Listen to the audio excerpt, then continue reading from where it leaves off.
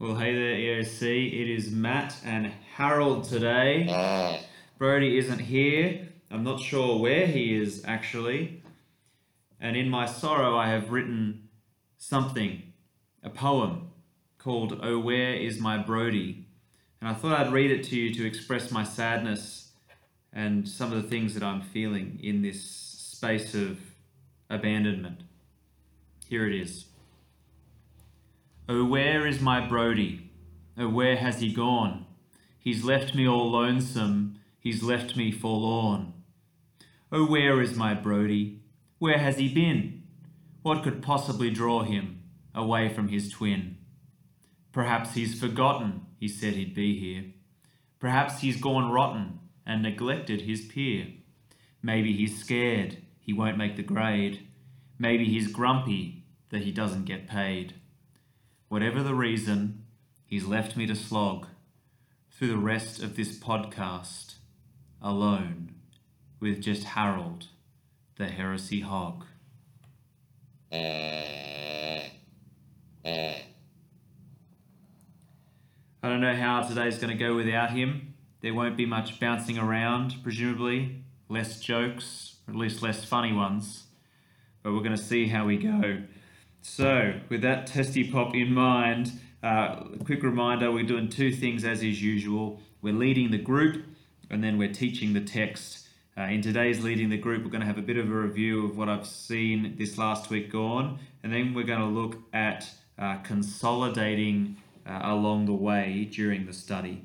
And then, of course, we'll jump into Hebrews chapter 8 and 9, which is a big chunk of text. And that's why we're thinking about consolidating and summarizing along the way. So how about I pray and then we'll jump straight into it. Our Father in heaven, thank you so much for the opportunity now to think a bit more about Hebrews and what it means for us. I pray too that we will learn more and more about how to lead the group in such a way that we can bring your truth to bear in their lives and see them conformed to the image of your Son. And it's in his name we pray. Amen.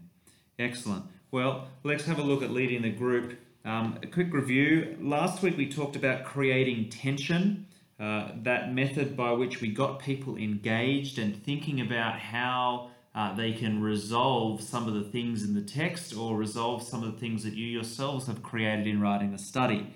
In other words, we wanted to pull them in such a way that they just had to needle their way through and kind of figure out exactly what was going on. And if you remember, the idea was to build the tension to a point where at the end of the study you can release it. So similarly, we tried to do that in the podcast last week with Batman. As a matter of fact, that's the real reason Brody isn't back, because he did that lame "I'm Batman" at the end of the last podcast. I was mortified, but I had no choice but to put it up because I didn't know how to edit audio. Regardless of that, though, when we looked at the tension in our studies this week, I saw one of two things. I either saw the tension not being built or I didn't see it released. And so in other words, what happened was it was either a flat study or it was a confusing study. It was flat if we didn't build the tension. And a few things that I observed some people do which kind of took it out and didn't allow them to build it at all was the fact that some of the things that we had put in place in the study structure itself, like only reading the first 10 verses, or not giving feedback or an introduction to the study in context. So in other words, we intentionally removed some information. Some of you added that back in. And so it made it easier for people to answer, or at least it made it less pressing to be answered. And so what happened was the tension didn't build. For those of you who did do that, and I saw some good attempts too of asking questions to try and turn up the heat, I just want to keep encouraging you to keep working hard at building that devil's advocate skill that we talked about last week. In other words, trying to find ways to just be tongue-in-cheek or naughty. I'm trying to think of the right word for it. But in other words, have a subtle yet loving glee in making people squirm or react. Maybe that just came naturally to me, but for some of you might need to work on it because you actually love people and are caring for them. But in other words, just trying to think of ways that you can ask provocative questions or questions that are clearly wrong, but force people to come back rather than just go, it doesn't matter. So that's building the tension. Sometimes it wasn't released. And I saw this as well. The right questions were asked, like the confusion about Melchizedek was brought up, and it was continually brought up. But we got to the end of the study, and instead of going back to Melchizedek, he just kind of disappeared, like he did in the original Genesis narrative.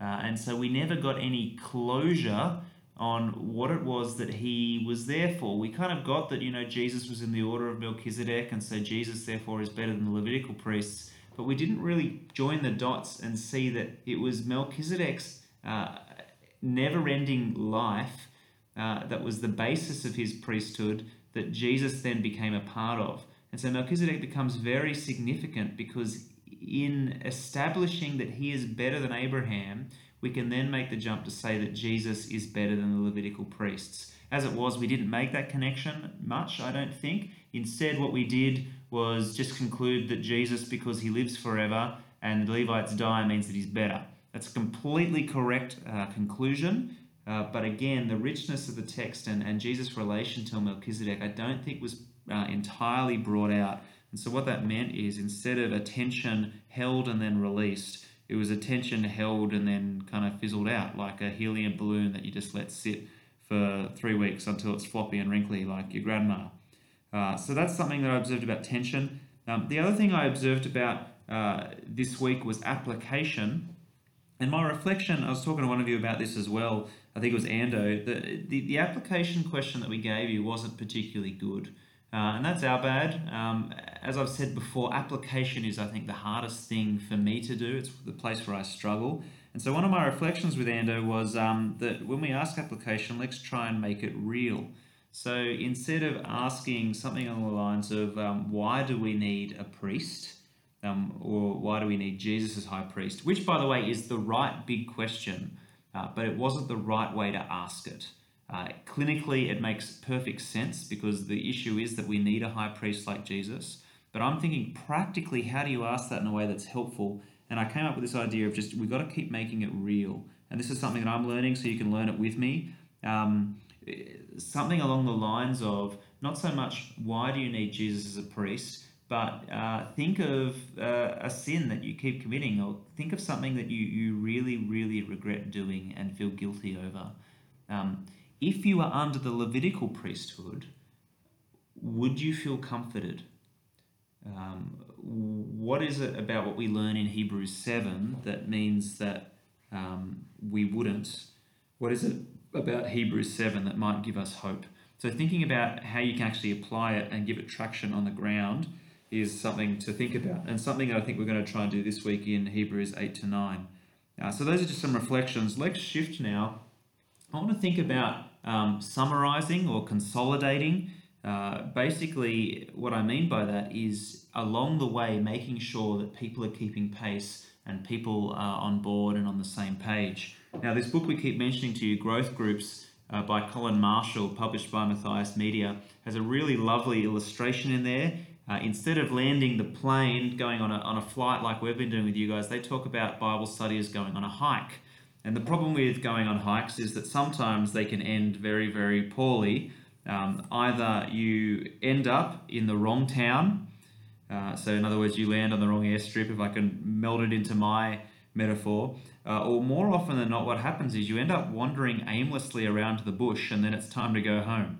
And so one of the things that they're trying to avoid are some of these pitfalls. So you can end up in the wrong place, you can just wander around aimlessly. You might even get to your destination, but you may not have everybody with you. So you've been walking through the bush for 3 days and you get there and you're finally, you're there, you're cheering, and then all of a sudden you realize that you've left 3 people behind.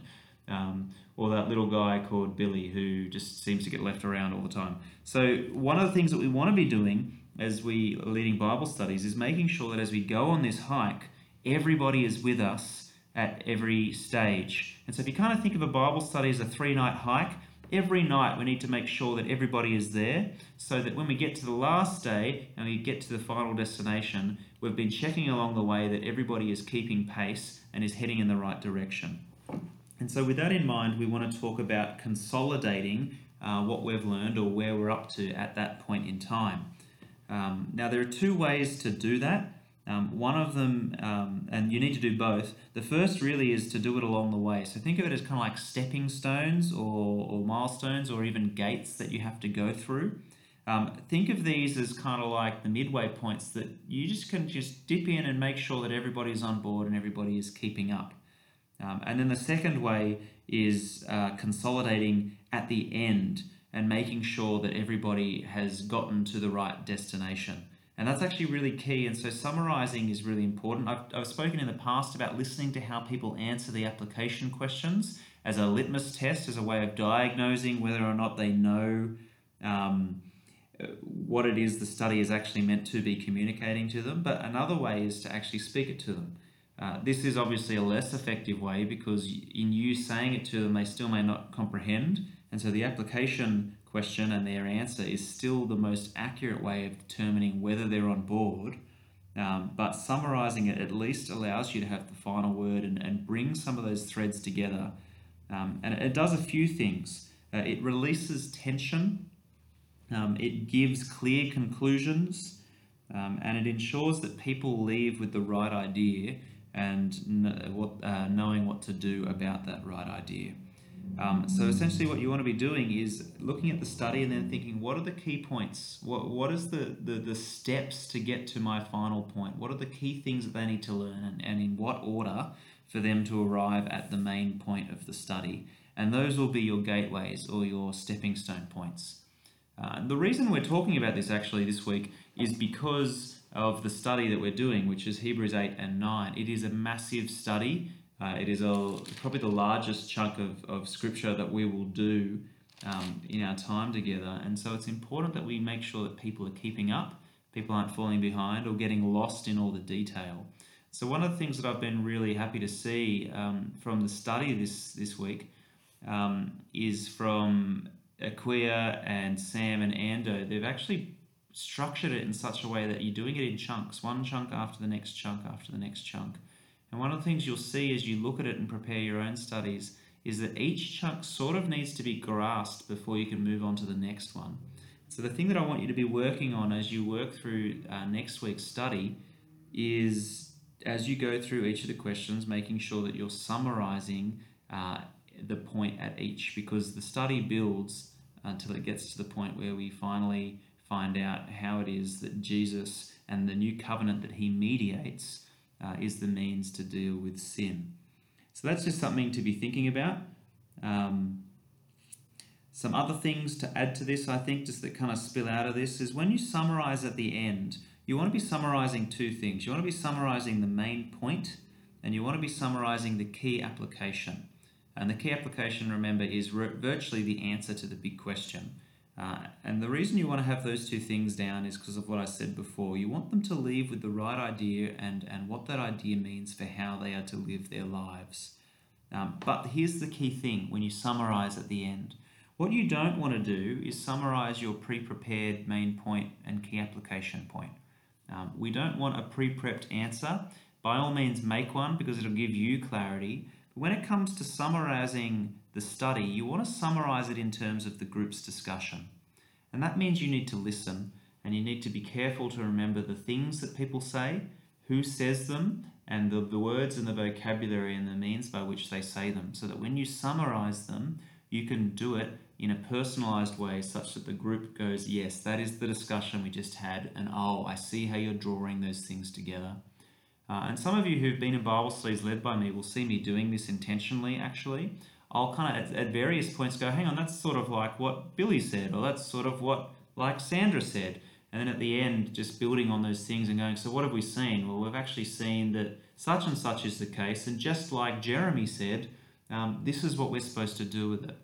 So in other words, we are still handling contributions, but we're highlighting those contributions that are helpful and actually move us towards summary and clarity at the end of our study. So that's something to think about in terms of leading the group. I will say this though, all of this discussion about summarizing in the Bible study actually assumes that you are a leader and not just a facilitator in a Bible study.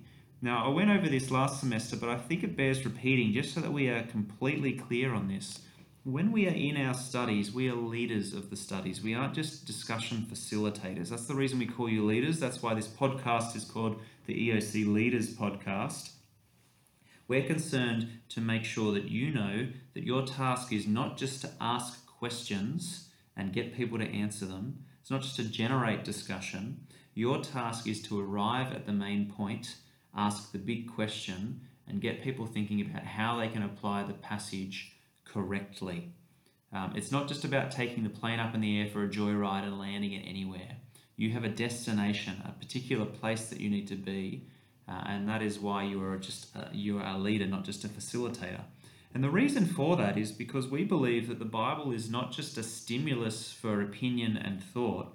The Bible is true, and that means that the Bible can be misunderstood, and it also means that the Bible has something to say that in an absolute sense can't be debated or can't be applied in different ways.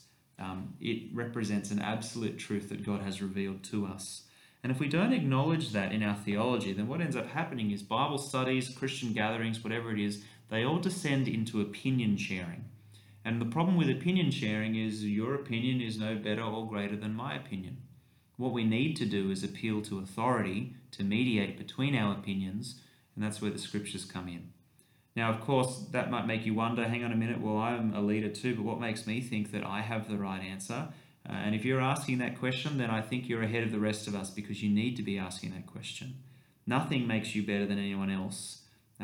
What allows you to teach the Bible with authority, I think, is one, the gifting of the Spirit, and two, training in how to read the Bible. If you can show people from the Bible why what you think the Bible says is true, then people are much more inclined to listen. They'll actually regard you as somebody who has authority. And it's also the reason why we train you. It's because we want you to be people who, as in 2 Timothy chapter 2, who handle the word of truth correctly. And the way that you do that is to learn how to read it better and better, which is part of the reason we have these podcasts. And so therefore, what it means then is, as a leader rather than just a facilitator, you need to not just ask questions, but make commentary along the way. Hence the reason why we need to consolidate and summarize as we go, because that's one means by which you control the direction of the study and make sure that you reach the destination after that hike with everybody in the party arriving with you. So that's just leading the group. Cool. Let's shift gears and have a look at teaching the text. Thanks again to Ando and Aquia and Sam for this week's study in Hebrews 8 and 9. Really helpful stuff. What I'm going to do is I'm going to go through the overview box and then make a few comments about the passage itself, and that'll do us for today. So we probably actually end up being a lot shorter than usual, but hey, who knows? We always say that and we're always late, so we'll see how we go. If you haven't already filled out the overview box, now's the time to do it. So please pause the podcast, have a read, and then answer those 4 questions. What is the passage about? Why was the passage written? And then the main point of the study and the big question of the study. I'll let you do that now. Excellent. Now, assuming that you've done that, let's talk overview. Hebrews 8 to 9. Here is what the passage is about.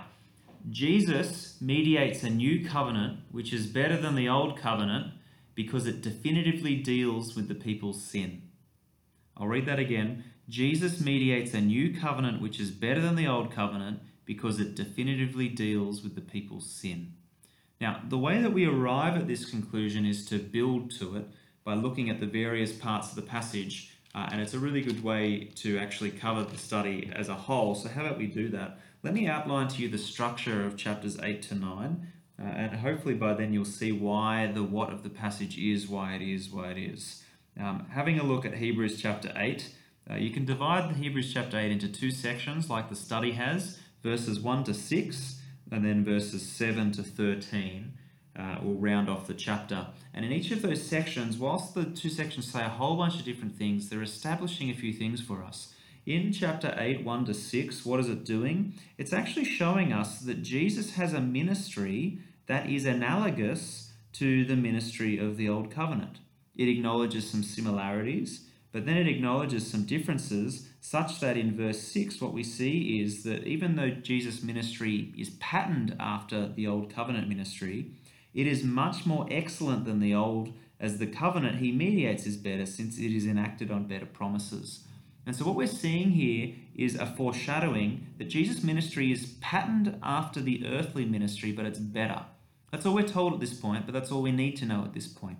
Because then we go on in verse 7 to verse 13, which is the second section, and we actually see why his covenant is better than the old covenant. And the answer is the old covenant had a fault. It was a critical flaw. And as we read a quote that he gives us from Jeremiah chapter 31, which is a very significant part of the Old Testament for understanding the New Testament, we actually begin to see that God had an issue, and the issue wasn't with the covenant, it was with the people who were part of the covenant. And so in verse 8 he says he finds fault with them, which is interesting. Doesn't find fault with it, that is to say the covenant, he finds fault with them. And so he left asking the question, who is the them? Well, then he continues on and he goes, I'm going to make a new covenant with the house of Israel. Verse 9, not like the covenant I made with their fathers, because they did not continue in my covenant. In other words, the fault laid with them, the people, because they were unable to keep it. And so what we see is that the old covenant's critical flaw was the people that the covenant was made with. The problem was sin. And what we see, and you see this in question 3 of the study that you'll get this week, is that the new covenant that God promises in this quotation from Jeremiah, it fixes the problem. It changes the hearts of those who the covenant is with, such that when he makes the covenant, his laws will be on our minds, they'll be written on our hearts, we will have no need to teach one another because we will all know God. And in verse 12, he will have shown mercy towards our iniquities and our sins will be remembered no more. And so essentially what's happening here is that the new covenant is promising to deal with sin. How does that happen? Well, that introduces us to chapter 9. Now, chapter 9 seems a bit strange because once you get into chapter 9, again, we look at it in 2 sections. Verses 1 to 10, it seems to just kind of go back to the beginning of chapter 8. We're talking about the new covenant, how it deals with sin, and then all of a sudden we're talking about tabernacles and lampstands and golden urns. And the purpose of chapter 9, verses 1 to 10, is to establish a pattern, which we will then see in the second half of chapter 9, in verses 11 to 28, as the fulfillment of that pattern, or the surpassing of that pattern. And I've put this in your actual question in the Bible study because I think it's important for everybody in your group, not just you as leaders, to know this. But what's actually happening here is a very, very clear example of typology. And what typology is exactly what it sounds. It's a type. It's the study of types. Now, what is a type? Well, essentially, it's a pattern. And in this case, the type, or the blueprint, is the Old Covenant and its ministry. And the antitype is the formal term for the thing that fulfills the pattern or surpasses the pattern.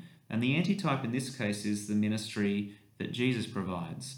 And so what we see then is in chapter 9, 1 to 10, there is a type that is fulfilled, that is outlined. And then verses 11 to 28, the antitype is revealed and then demonstrated to not only copy but fulfill. It's sort of like Zoolander, if you remember the walk-off scene, right? They're supposed to copy and then elaborate, and that's exactly what Jesus does. He follows the pattern, but then he surpasses the pattern because what he is doing is greater than what the old covenant was doing. And so with that in mind, we get to our last section, which is verses 11 through to 28, and we see that Jesus is able to do what the old covenant couldn't. And so the key verses, I think, is in verse 13 and verse 14. For if the blood of goats and bulls and the sprinkling of defiled persons with the ashes of a heifer sanctify for the purification of the flesh, how much more will the blood of Christ, who through the eternal Spirit offered himself without blemish to God, purify our conscience from dead works to serve the living God? In other words, the old covenant only ever works skin deep. It purifies our flesh, but it doesn't go deeper. Whereas Christ's sacrifice, his sacrifice, not just of heifers, but of himself, not just the blood of heifers, but his own blood, is able to cleanse us to our very core. In other words, it doesn't just make us look unsinful, it makes us unsinful. It's not skin deep, it goes all the way through. And then as we kind of work through that, we actually see that reiterated, verse 23 to 28. We see why that's the case, because Christ entering into the heavenly things, which were themselves modeled after the copy, the original type that we see on the ground, he enters into the true heaven and sacrifices himself in such a way that sin is definitively dealt with. And so all of that to say that the passage is about this. Jesus mediates a new covenant which is better than the old covenant because it definitively deals with the people's sin. Now, why was the passage written? Here's our second question. This is a bit harder, and again, like we said last week, I'm struggling to get it specific because the reality is that all of Hebrews is really saying one thing. Why was Hebrews written? So that we would hold fast to Jesus and draw near to him, because whatever other option is on the table, he is better. In fact, he is the only option on the table that can deal with our problems. But I've tried to make it a bit more specific this week, so you can push back if you want to sit in a more general why of the passage. But here's what I've written. To demonstrate to the Hebrews that their sin problem could only be dealt with under the new covenant. Now, the reason I've said it like that is because I'm trying to highlight the fact that the problem is sin. The author of the Hebrews has a lot to say about sin, which you already would have seen in the first 7 chapters, but it's here that he really hits the ground running, and he actually shows us that this critical problem cannot be dealt with by anything other than Jesus. So why was the passage written? To demonstrate to the Hebrews that their sin problem could only be dealt with under the new covenant. Now, before I move on to the main point and the question and wrap up today's podcast, I do want to make a point here. I've noticed in the last couple of weeks a tendency by the guys who are writing the studies to answer the what of the passage by just giving it a title. So this week they said, what is the passage about? Jesus' superior covenant. And I want to say that doesn't tell me anything. It tells me there's a covenant and that it's superior and that it belongs to Jesus, but it doesn't summarize the content of the passage. And so what I want is a statement, not a description or a title. I want something that I can hang things off, which is why I gave you this statement before about mediating a new covenant that's better than the old because it definitively deals with people's sin. So just as a heads up for those who will be writing in the future, heads up for those of you who will follow this Bible study writing method in the future, but not on campus. Don't sit in titles. Don't be satisfied with headings. Instead, try to make a statement, a meaty statement that uses the language of the passage and captures the main idea of the passage. So that's just some food for thought. Let's have a look at the main point. Well, the main point is derived from the what and the why, and my main point is simply this. Only the new covenant can deal with our sin. And then as a corollary, the big question of the Bible study is has Jesus' blood cleansed you from your sin? Has Jesus' blood cleansed you from your sin? Now you'll notice here that off the back of our discussion about application the other day, I've tried to make this personal. So has Jesus' blood cleansed you from your sin? The problem with this question is that it is just a yes or no answer. It doesn't lend itself to application. It sort of just lends itself to conversion, which again is not necessarily a bad big question. But if that is the only question we're ever asking, and we seem to be getting a few of these this semester with Hebrews, it becomes a bit of a problem. And so with that in mind, even though that is the big question, has Jesus' blood cleansed you from your sin? The application questions that I've got at the end of the study are slightly different. So this time around, I've built onto the launching question, so you don't want to miss the launching question this week. What different ways have you observed that people deal with their sin problem? And what I'm getting at there is, they might go to Catholic Mass, they might do penance, they might beat themselves up and then get up and then move on the next day. They might eat ice cream, whatever it is.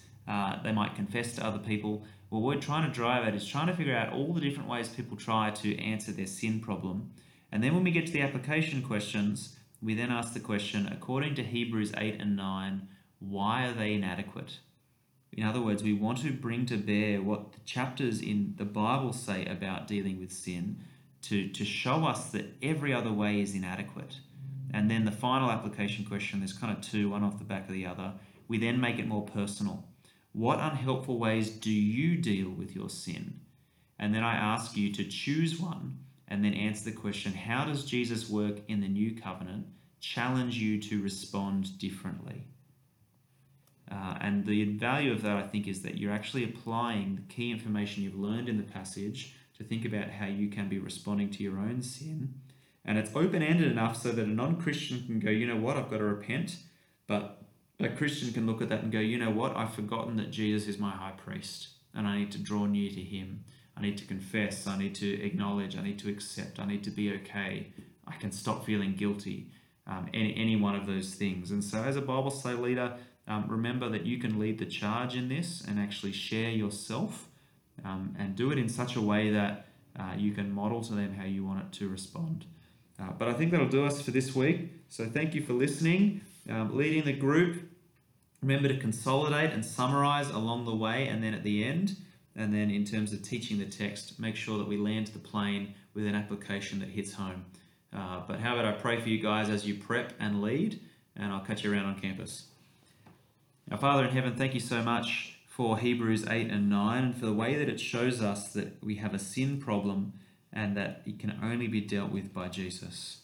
Lord, thank you so much that you sent him to enter into heaven itself and offer himself as our sacrifice once for all so that our sin could be wiped away and that we could be with you inheriting the promises and eagerly wait for you to come and claim us and save us. And so, Father, I pray for these guys as they prep that they'll have that clearly imprinted in their minds and that those they lead will be able to understand that too and so find freedom in Christ's sanctification of us. We thank you for that and we pray in his name. Amen. Catch you later, guys.